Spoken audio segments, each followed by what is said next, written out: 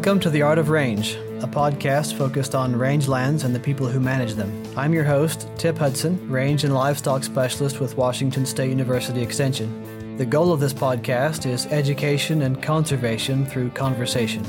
Find us online at artofrange.com.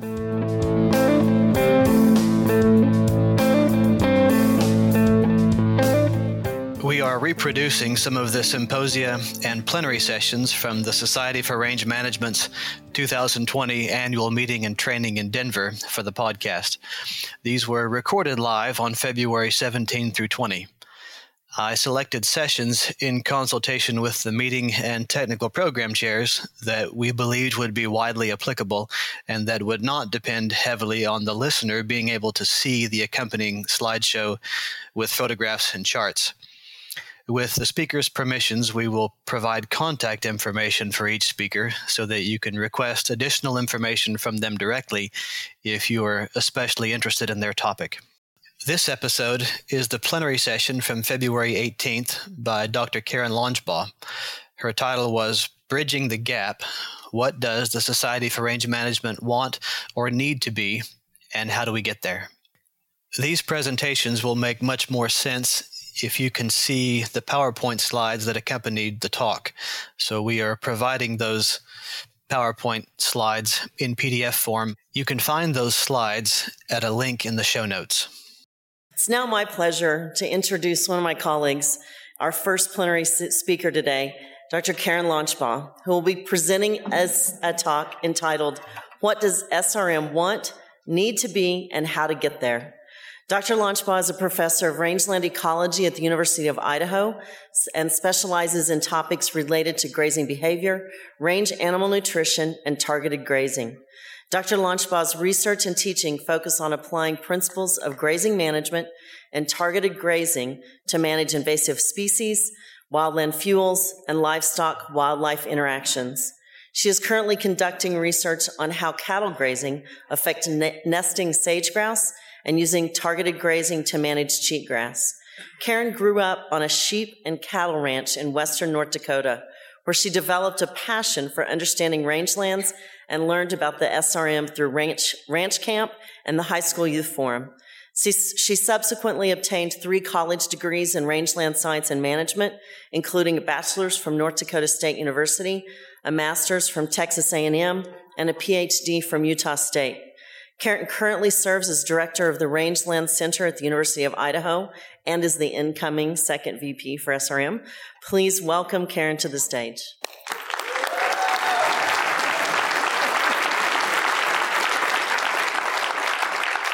Thank you very much, Dr. Hickman, my good friend. You forgot to mention that you and I are both have that great honor of being the wildest women of range, which is...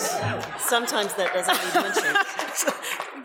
Anyway, it is a great honor to be here. I was really honored to be asked, and then I was horrified for about the last 4 or 5 days. And then yesterday, it really hit me when those 2 incredible speakers we had as plenary speakers yesterday, Laura and Lauren, and I just like, oh my God, the bar is so high.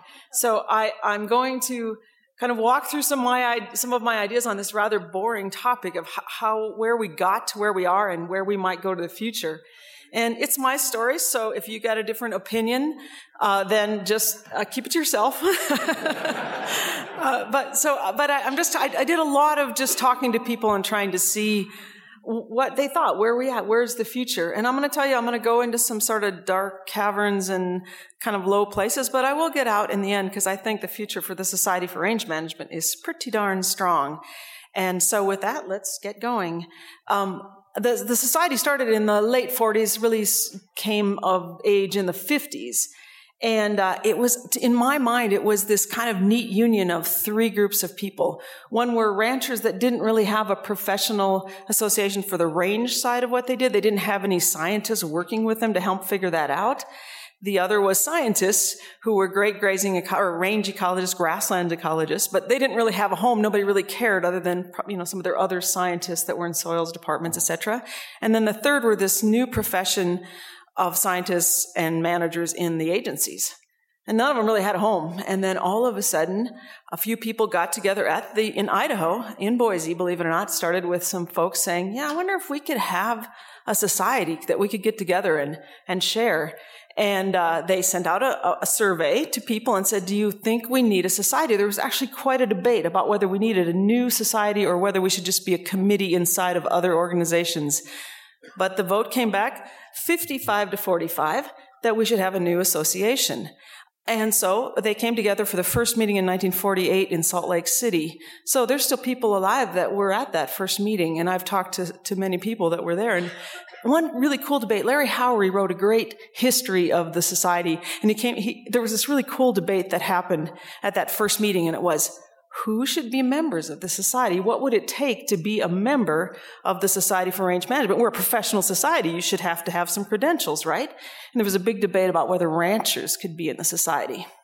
And there was actually a motion on the floor to form a committee from this new American Society for Range Management Association that only good ranchers could be members of the society. And that you had to show that you had good crop of grass. And they actually had the idea that we would have a committee that would go out and look at ranches and say, well, can you have this? Can you become a member? And they would see if they had a good crop of grass. And Frederick Renner was the man who was overseeing the debate, and he said, well, it occurs to me that if there's going to be that much scrutiny for ranchers, there should be that much scrutiny for public land managers as well. And he said, and since many of you in this room have already paid your dues, it might put the society in an unenviable situation of having to return dues to many of you. So in the era of not wanting to return dues, they decided that maybe rather than focusing on criteria and requirements to be a society, maybe we could all come together and learn together. So that was the beginning of this. I do want to point out that in this photo of these two men in the front, the guy in the black pants is my father-in-law, John Launchbaugh. So he was one of the first PhDs in range. And when I was going through school, there was always this Dr. Launchbaugh guy. We just called him Dr. L something. I never knew that one day I'd fall in love with his son and I would become Dr. Launchbaugh. But here I am. So, okay, so then kind of what are some of the eras that we went through? That first era was really bright. It was an era of exploration where these folks were coming together and trying to decide what could we build in this new association and this new science, this new territory. And then some things. I would argue that there has been a real chasm in our society, and the first signs of it, I think, started in the 70s.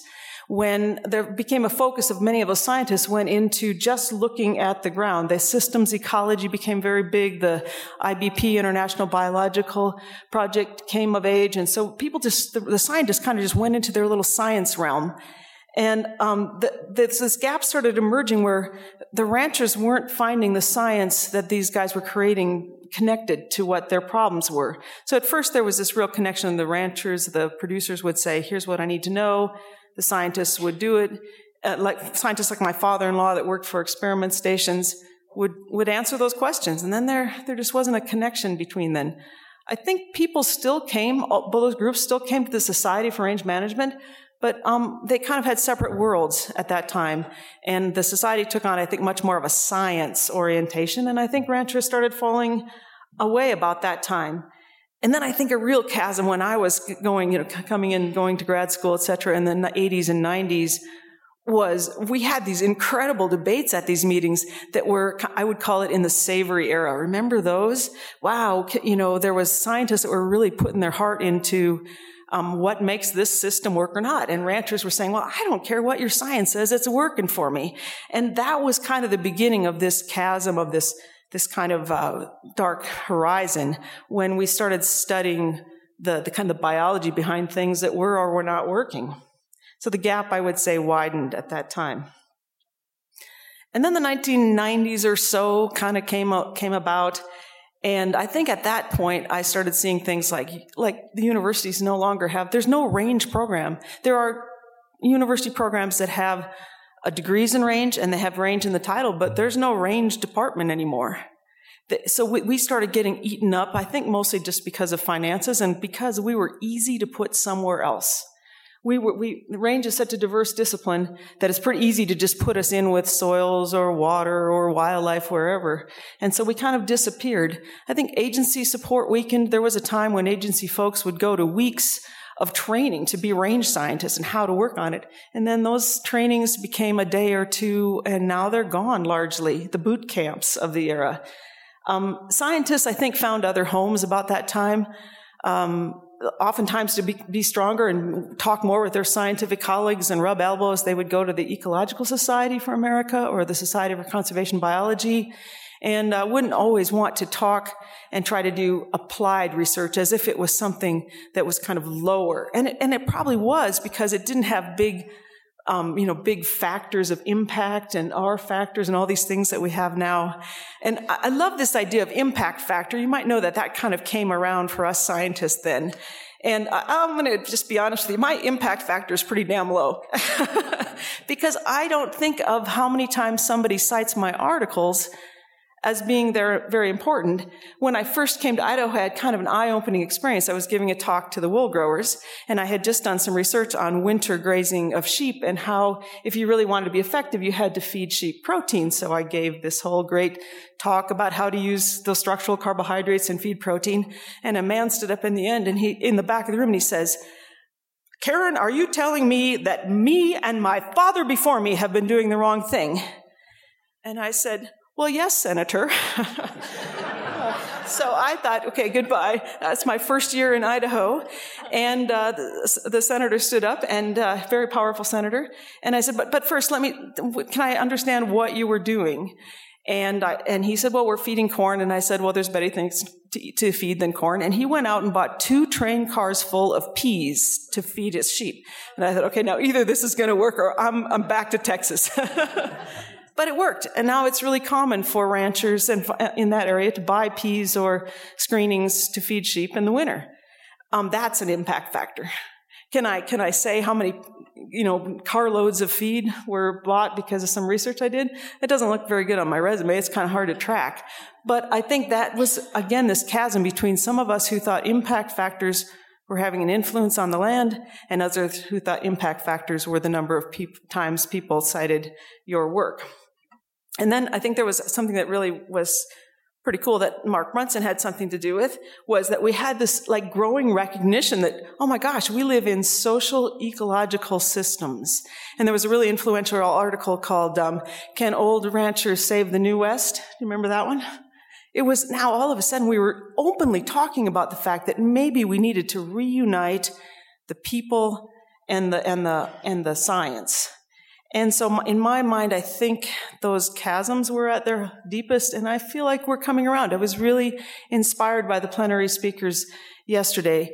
Dr. Roach and Dr. Perensky, they openly talked about how important it is to see all kinds of knowledge that are on the land. That discussion wasn't here at the Society for Range Management very long ago. You wouldn't have heard that. So I'm pretty excited that now we're talking about that. Okay, but where do we go? No, we're not out of the division. We're not the healthiest and most amazing society in the whole world. We've got we have opportunity.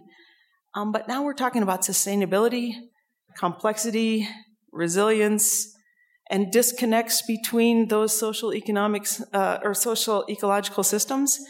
It's going to take a lot of good minds. It's going to take ranchers who are 5th generation ranchers. It's going to take scientists who've been out on the land for decades. It's going to take young scientists who are not encumbered by the biases that us old scientists have. It's going to take people from all different backgrounds that have all different knowledge to the table. So I think that's our future, is to solve those complex problems. It's not going to be a replicated experiment with an ANOVA analysis. It's going to be a lot more complicated. And hey, I'm up for it. So can we bridge that gap? I darn well hope so. I'm going to give you some of my ideas, a few more stories about how I think we could start to go back to our roots that brought us together and bridge that gap. And okay, you guys know me. I'm like a total optimist, so bear with me. We're going to be optimistic for a while. As I talk to people across the society, I identified 4 things that I think are real themes that we do. One is our love of rangeland. I love it that I can come to this meeting and I don't have to explain what rangelands are. Many people on airplanes on my way to the meeting should get credit for asking me what I do, and then they get like 101 rangeland studies. But, my favorite definition of rangeland is there's an old unknown cowboy that said, range is where there's more rivers and less water, more cows and less butter, and you can go further and see less than anywhere else in the world. That is the kind of wasteland that we celebrate here. I love it. And it's about just really opening up and having friends. So I think one thing that always unites us is that love of rangelands and the fact that we can be in a place where we don't have to explain what we do. The second is a pretty profound need to unite art and science, the management and the science, the ecology and the people. And I think that's been throughout our history. We're also really committed to the next generation. I hear oftentimes that people go to other society meetings and they don't have all these young people at their meetings. And so I'm really happy that we care about the next generation. We're not so short-sighted. It's just about us until retirement. It's really about the next generation. And then more and more I'm hearing that people have been for a long time committed to this people and the land. You can't save the people without the land, and you can't save the land without people. In fact, to do either, you must do both. Many people have said that, and I think that's where we're at right now. Okay, so with that, let's go back to uniting the experience and the experiments. Let's think about knowledge coming from many places, and I think Dr. Perensky gave several really good examples yesterday in the Thunder Basin Project. I'm director of the Rangeland Center at the University of Idaho. And our motto is science and solutions for the range.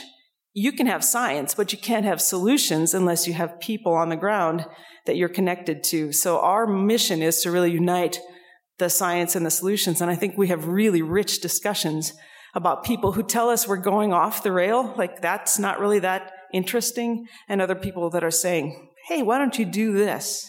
So those conversations are happening. We need to go back to that in our roots. I love Jim Stone, who's he's the director of the Blackfoot River Challenge, and he said he was the first one that showed me this idea that it's not about conservation. You can't do conservation without conversation, and I think that's really true. If we really want to save these lands we love, we got to keep talking. And meetings like this is where we have those conversations, and they're not always easy conversations. We don't all have to agree, but we got to keep talking. I think a really good example every time I listen to the Art of Range podcast, which I highly recommend to everyone. If you haven't had a chance, this is going to come up later because I think we need to do old things in new ways. And many of us drive many miles across those God-forsaken lands that we call rangeland, and turn your podcast on and learn something as you go. And Tip Hudson, who's the creator or leader of this, said that it's all about conservation through communication or through conversations. So he really tries to get people talking. It's not just scientists, it's managers and others. Okay, now I think we need to do the timeless thing, the things that we love in an era where there's no time. It seems like you have no time, right? I mean, everyone, when was the last time you took a Sunday drive? Do you read books? Let's see, do you even have coffee with friends? There is no time, and it's not just your imagination. There was a good book recently published called, it was by Thomas Friedman, and it was called Thank You for Being Late. The idea of the book was someone was late for a meeting, and then he said, wow, I never get time just to myself. And he said, is that true? So he went and tried to do some research. And yes, there are big themes that are causing us to work harder and faster and faster and faster. Like Moore's Law, which is basically the idea that technology becomes more efficient every 2 years. It doubles every 2 years. Globalization has affected us. And then, of course, the challenges that we face on Earth, climate change, invasive species, are not small things, and they're expanding at elevating rates. So there is less time.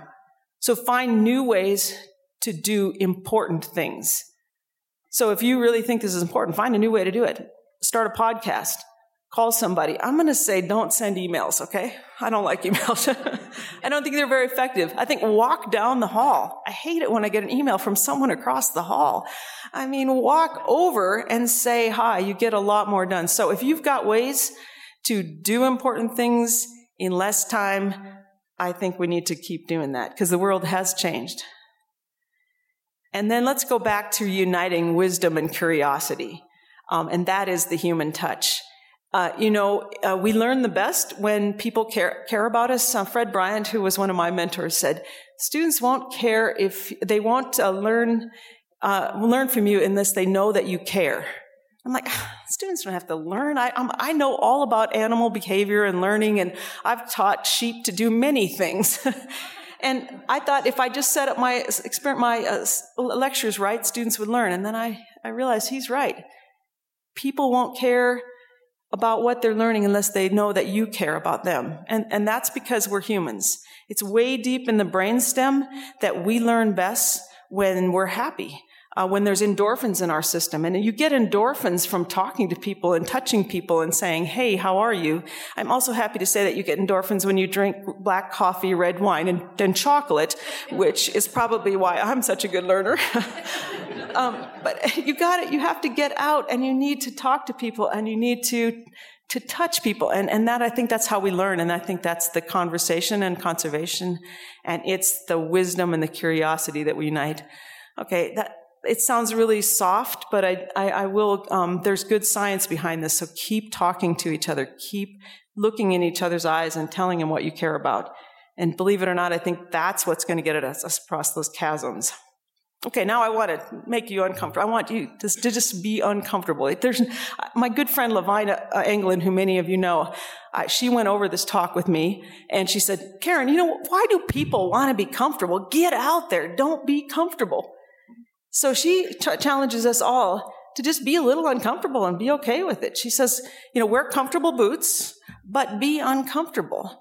And so we can go back, and on one side we can be comfortable, and we can come to these meetings, and we can just talk with our friends, or we can get on a committee, or we can tell our opinion, we can say our opinion, and we can be just a little uncomfortable. If we're a little uncomfortable, we might be commendable. And I want to tell you this great story that I'm just inspired by Barbara Hutchinson and James O'Rourke, who have really been doing something for all of us in the background. You may or may not know about it. They stepped out. I think they got a little bit uncomfortable. And they said, hey, there's all these years. Did you know, like in 2015 was the year of soils? Great year. And this year is the year of plant health. And somewhere along the line, Jim or Barbara or somebody said, why isn't there a year of range? After all, we are more than half of the Earth's land surface, and there's never been a year of range. And so how do you designate a year? If you want to know, you can go to their website. There's really quite a process. And they've been working on it since about 2016, saying maybe the UN General Assembly should vote and declare a year of range and pastoralists. So to get more information about this, go to their booth. But just in 2019, finally made some really good headway, and that was that the Mongolian government sent a letter to the UN, to the Committee on Agriculture in the FAO in the UN, the United Nations, to declare a year of pastoralists and rangelands. And if that happens, I think I have, people on planes with me are going to get an earful. Because this would be really cool if somebody other than just us were out there promoting it. What if there were other people in the world that said, oh yeah, there's a whole profession on this. So that is, I think, good and really exciting. And thanks for leaning in and taking a little bit of a risk there, to Barbara and James and anyone else who was involved in that. Okay, so what's on the horizon? Coming to a conclusion. I think we better build on solid ground. We got solid ground. Let's let go some of that stuff that wasn't important, and let's build on that solid ground. Let's do important things in new ways. Not old things in new ways, important things in new ways. Let's ask what if. Let's be a little uncomfortable. Let's ask, well, what if there was this? What if there was a young professionals conclave? Oh my gosh, what if this happened? And then I think there's plenty of things to do. There's plenty of ideas and ways we can change the world, but try to be impactful. Try to think about if this is something important I should do. My dad, I tell him what great things I was doing, and he would say, well, you got to do something for a living. Okay, well, thanks, Dad. But you do have to do something for a living. So think about what it is. It's the one commodity that we all have the same of. We got 24 hours a day. You're not going to get any more, no matter how much money you have or how many awards you have or what good genetics you have. You got 24 hours a day. So be impactful. You got to do something for a living. Lean in. And then I do love this new kind of movement in having communities of practice. Let's learn together. Let's be a community of practice on this land that we love, this beautiful rangeland. So I will go to my grave trying to tell everybody about this beautiful land that we have that is often overlooked. Linda Hardesty, a good friend of mine, she said, it's amazing to me that this beautiful gem is in plain sight and nobody even knows it. So let's go out there and show people what this beautiful gem is. And thank you for this incredible opportunity to talk to you today.